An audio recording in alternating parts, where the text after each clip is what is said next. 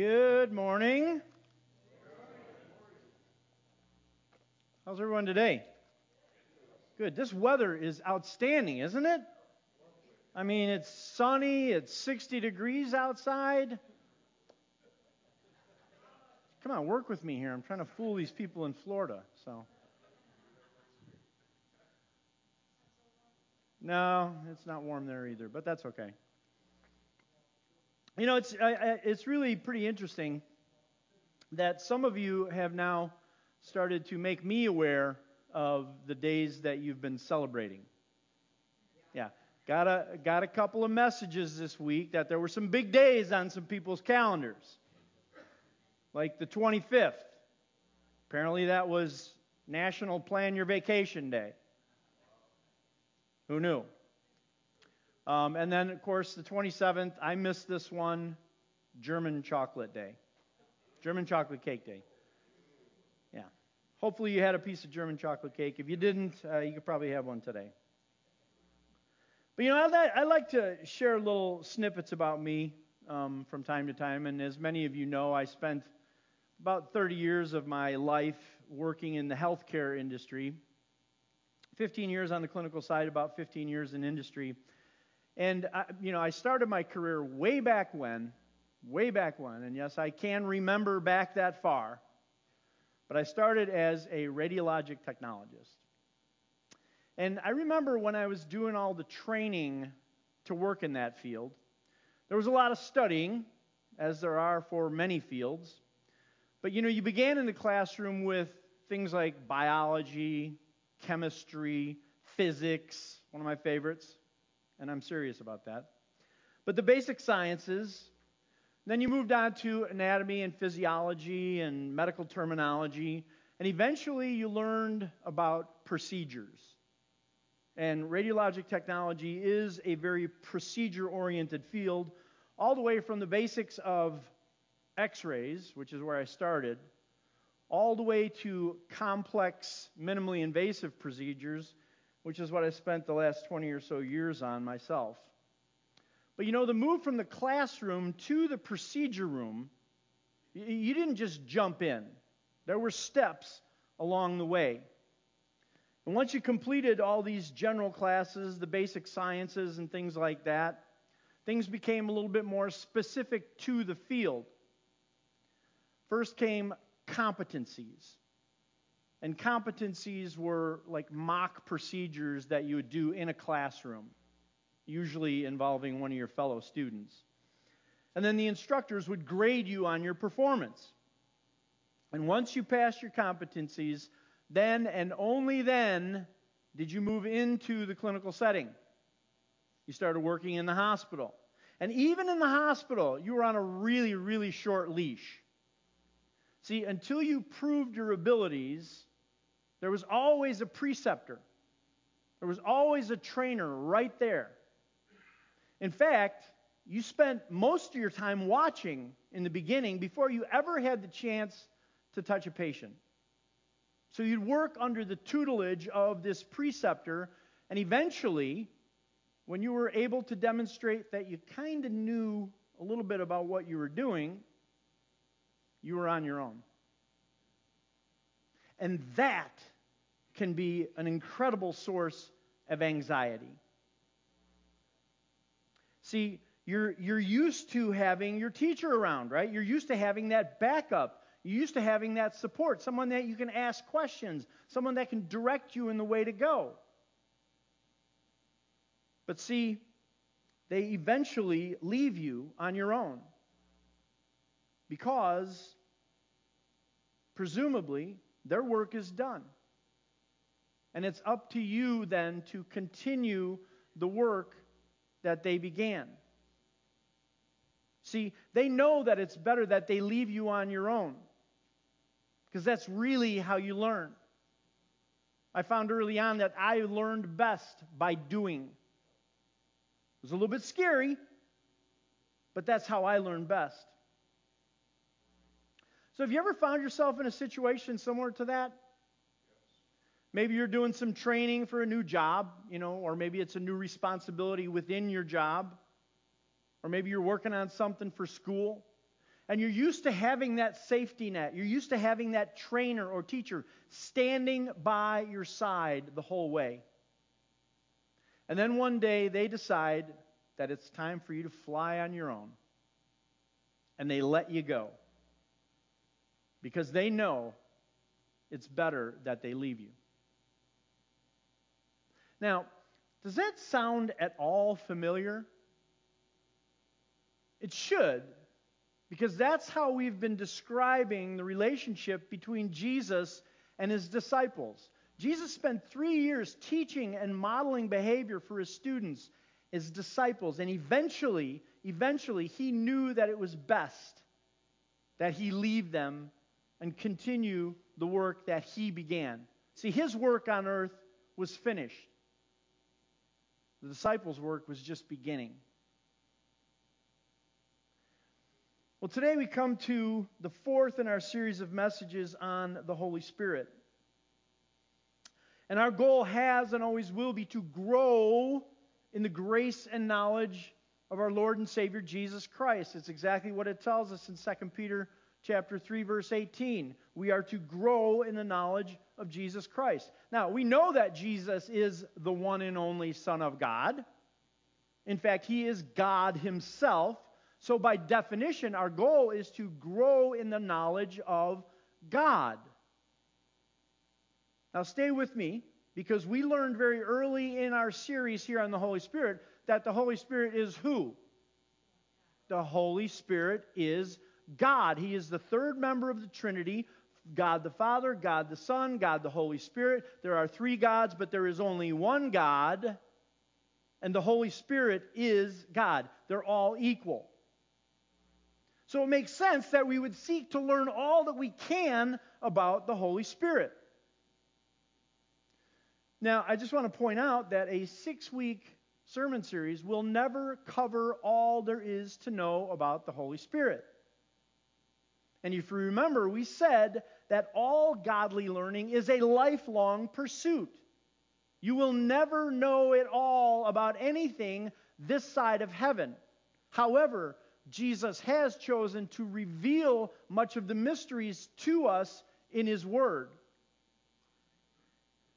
Now, over the past several weeks, we've seen several instances where Jesus promised the Holy Spirit. Last week, we saw that promise fulfilled.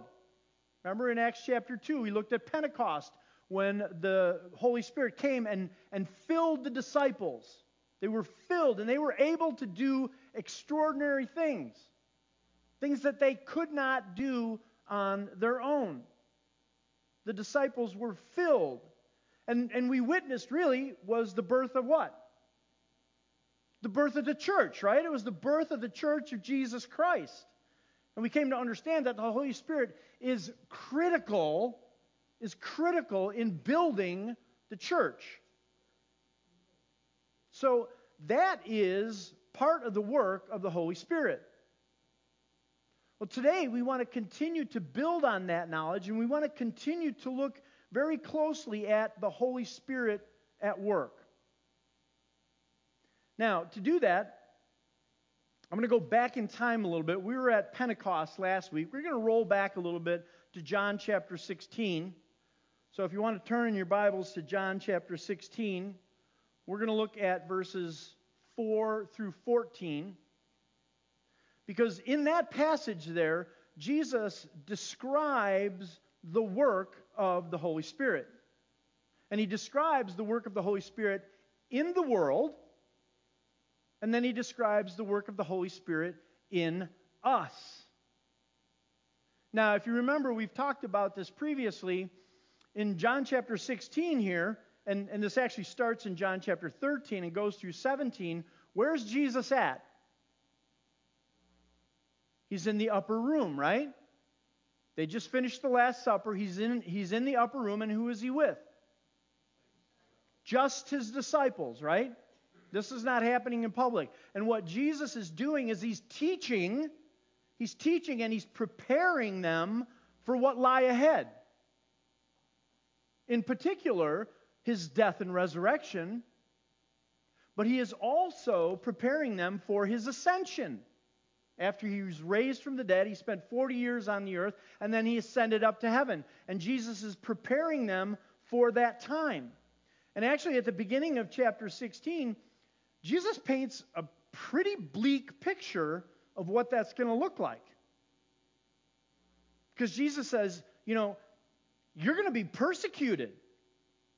You're going to be shut out of the synagogues. You will be killed for the sake of the gospel.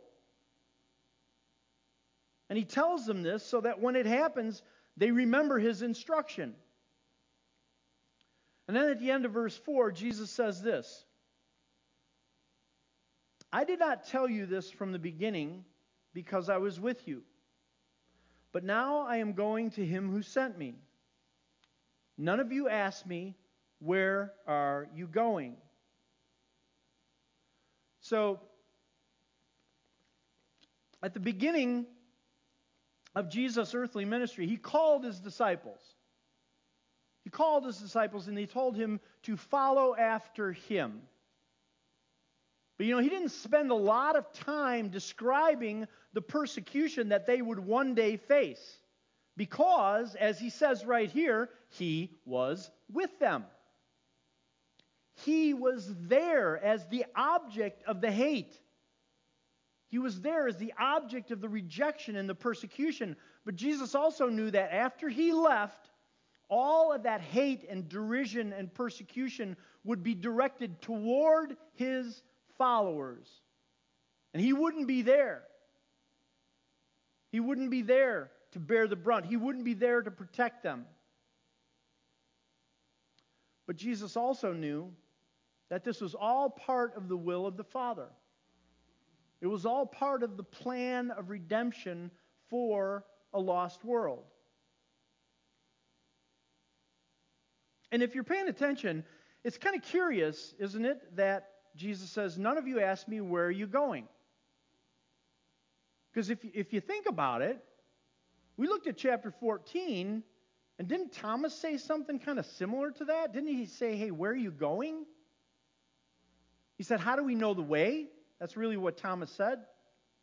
And actually, if you look at chapter 13 in verse 36, Peter asked this very question, where are you going? So why does Jesus say, you don't ask me, where are you going? See, there's a difference in the heart of the question. That's what Jesus is getting to here. See, the disciples' concern was with themselves. What would happen to them after Jesus departed? The sense that Jesus speaks to here truly involves, where are you going? In other words, what happens to you after you leave? But Jesus says, rather, in verse 6, you are filled with grief because I have said these things. But very truly, I tell you, it is for your good that I am going away. Unless I go, the advocate will not come to you. But if I go, I will send him to you. Now again, the disciples are all caught up in what happens to them, right? Rather than what happens to Jesus. The way Jesus describes it, not only are they going to have to face incredible persecution, they're going to have to do it without their leader. They're going to have to do it without Jesus. And this was really challenging for the disciples. I mean, they were concerned about how things affected them. And isn't that how we are? Don't we very often look at things that happen and think about how they affect us instead of how they might be affecting someone else? We are by nature selfish beings. That's what we see in the disciples here. They were occupied with themselves, just like we are. They're wrapped up in their own little world.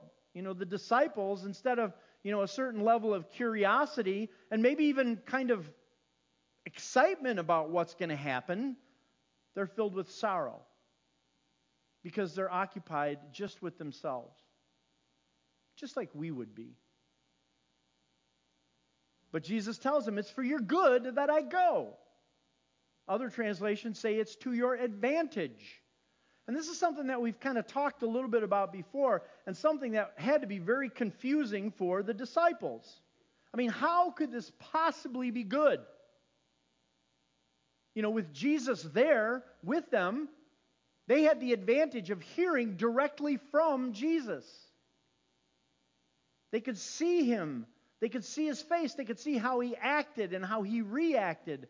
He was there with them, and they were able to witness him performing these incredible miracles. They could see how he interacted with the people around him. Wouldn't that seem to be the advantage, to have Jesus there? And very often I hear people say, and I've even thought it myself, man, it would be great to walk with Jesus and to see all this stuff. But Jesus says, no, you don't understand. It's better that I go. Only then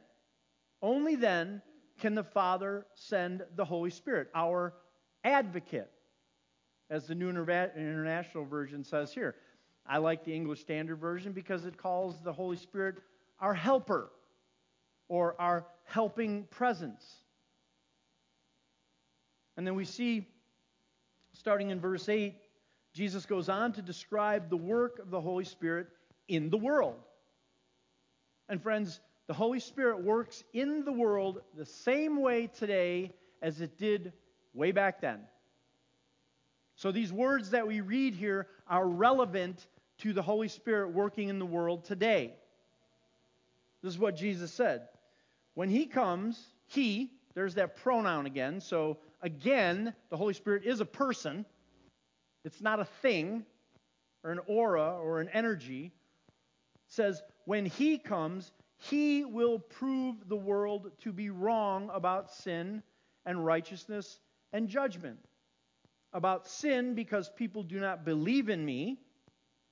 About righteousness, because I am going to the Father where you can see me no longer. And about judgment, because the prince of this world now stands condemned. So when you look at these verses here, at first blush, it would appear that the work of the Holy Spirit in the world is to prove the world wrong about three things, right? What? Sin, righteousness, and judgment. Other translations say the Holy Spirit has come to convict the world. You know, kind of like in a courtroom, you know, a prosecuting attorney, come to convict the world. But I want us to think about this because we learned something in chapter 14 a couple of weeks ago where Jesus said, yeah, you know, the Holy Spirit is coming, but the world cannot accept him because it neither sees him nor knows him. So how can the Holy Spirit come to a world that doesn't see him and know him and work in the world? Well, to answer that question, we have to go back a couple of verses to see that the Holy Spirit will come to you. Verse 7 says, unless I go away, the advocate will not come to you. But if I go, I will send him to you. So verse 8, yes, says when he comes, but the implication is when he comes to you. The Holy Spirit comes to the believer. The Holy Spirit comes and indwells the church. The Holy Spirit comes to you and to me. And when the Holy Spirit indwells us and the church and works in us as intended, the Holy Spirit will then prove the world wrong. It will convict the world through the church and through us as individuals. That's why Jesus said, you will be my witnesses. Not the Holy Spirit will be my witnesses. You will be my witnesses. In fact, just prior to this, at the end of John chapter 15, Jesus tells us, when the advocate comes, obviously that's the Holy Spirit, he will testify about me, and you also must testify. The English Standard Version says, he will bear witness about me, and you will, this is in the imperative, this is not an option, this is not a maybe, you will bear witness also. So the Holy Spirit works through us in the world to bear witness to the truth about the gospel of Jesus Christ. Because, as Jesus says here quite plainly, sin is what?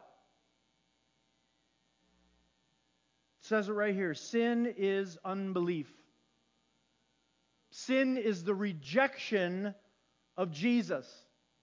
And it is the job of the church and each one of us as individual followers of Christ to point the world to Jesus.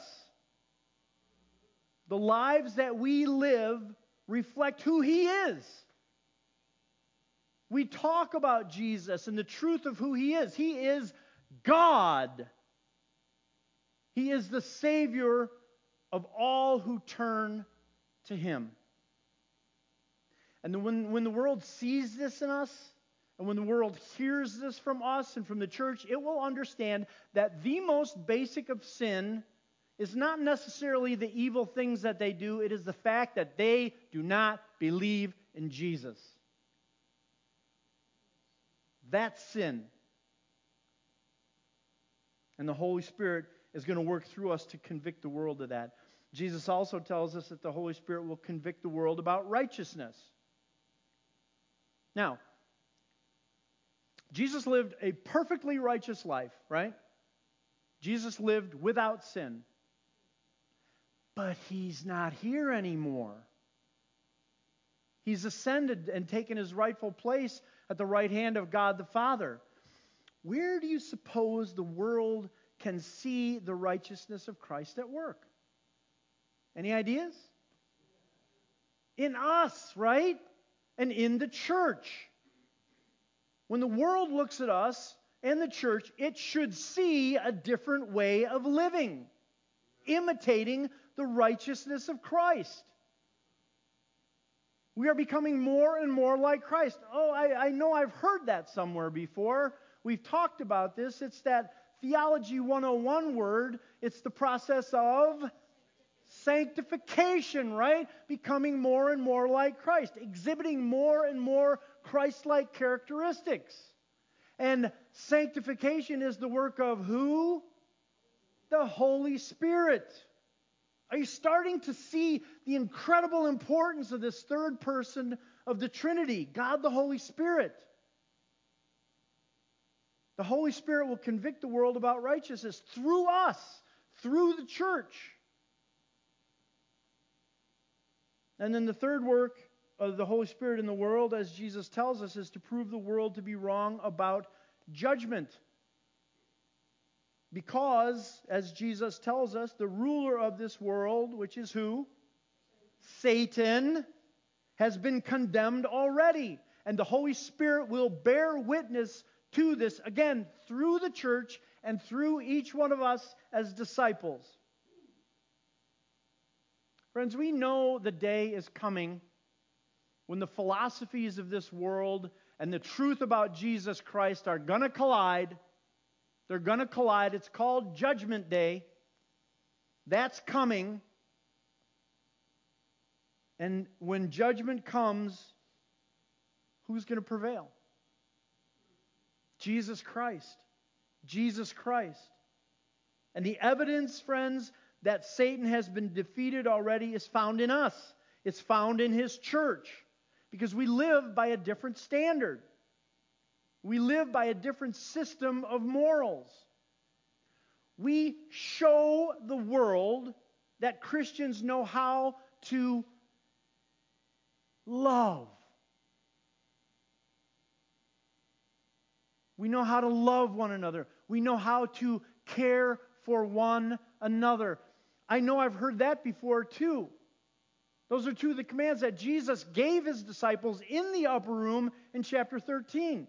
Love one another. Care for one another.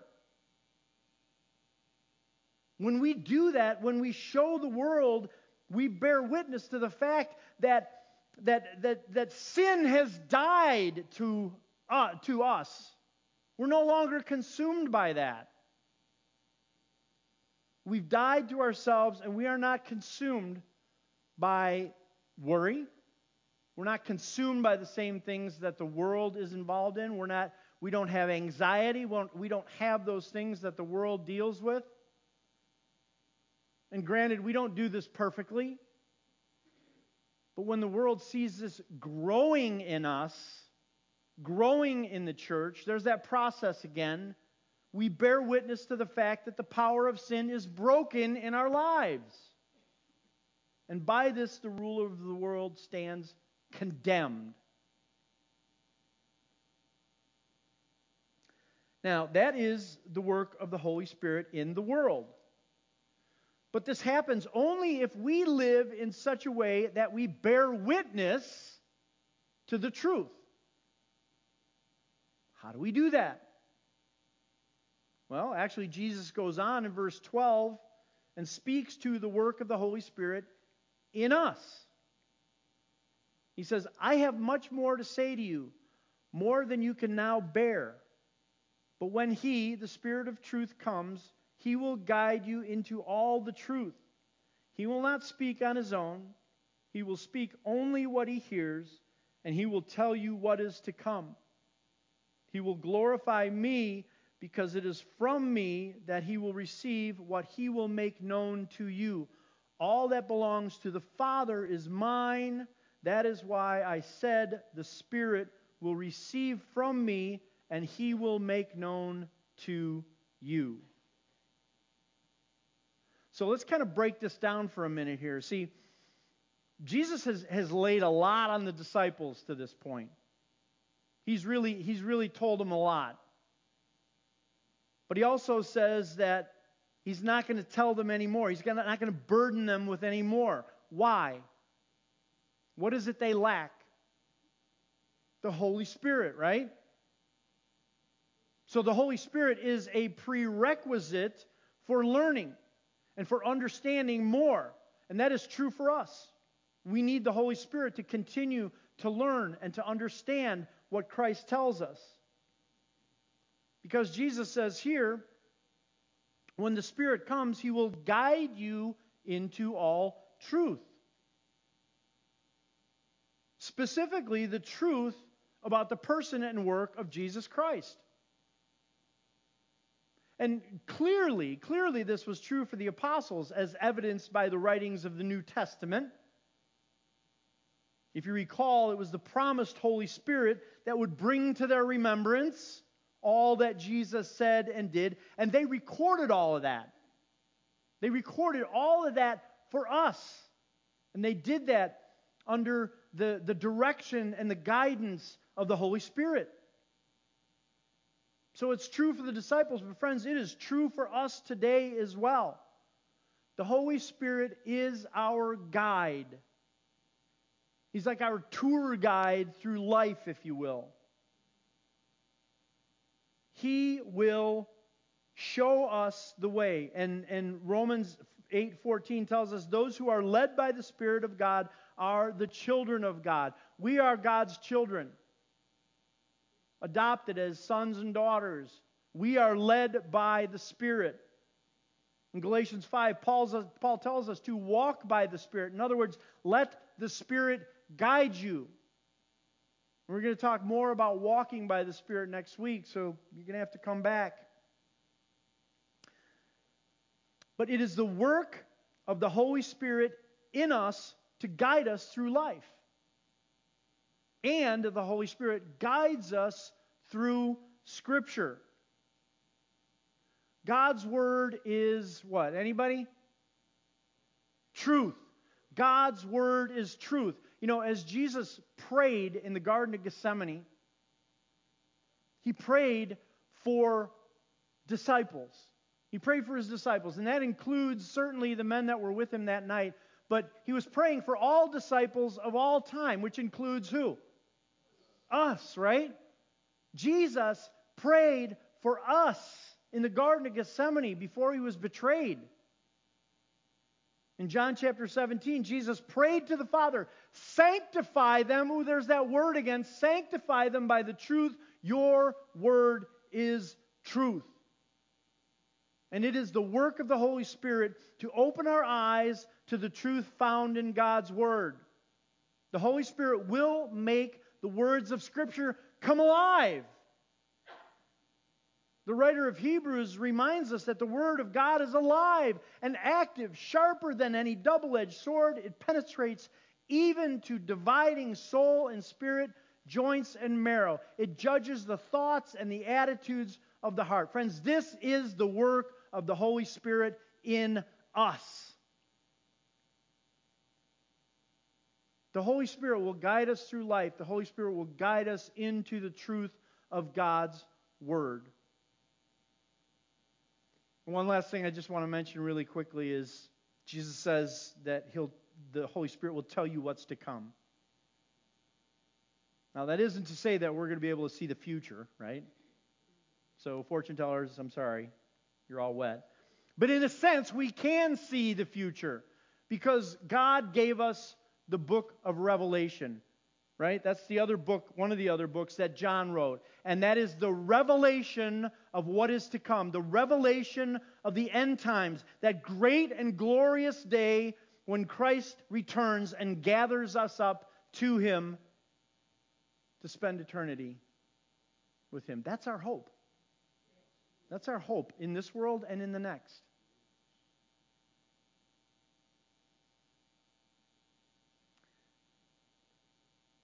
Are you starting to see why Jesus said it's better that He depart?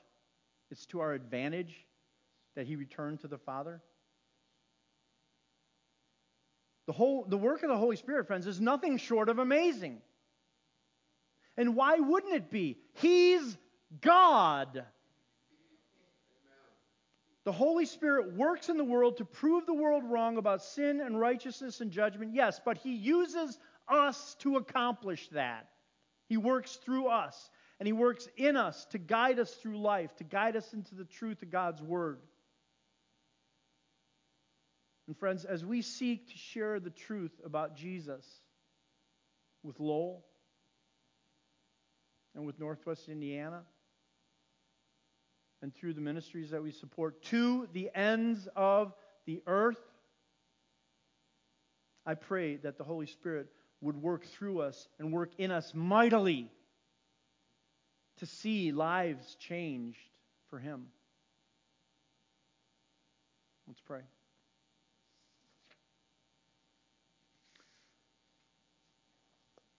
Heavenly Father, we just stand in awe of who You are. We stand in awe of the fact that You are God. And we thank You, Lord, for Your Holy Spirit. Lord, we're amazed at the work of the Holy Spirit. And we pray that you would continue to pour Your Spirit into Your people, and that through us, the world might be changed. Lord, that is what we seek, transformation.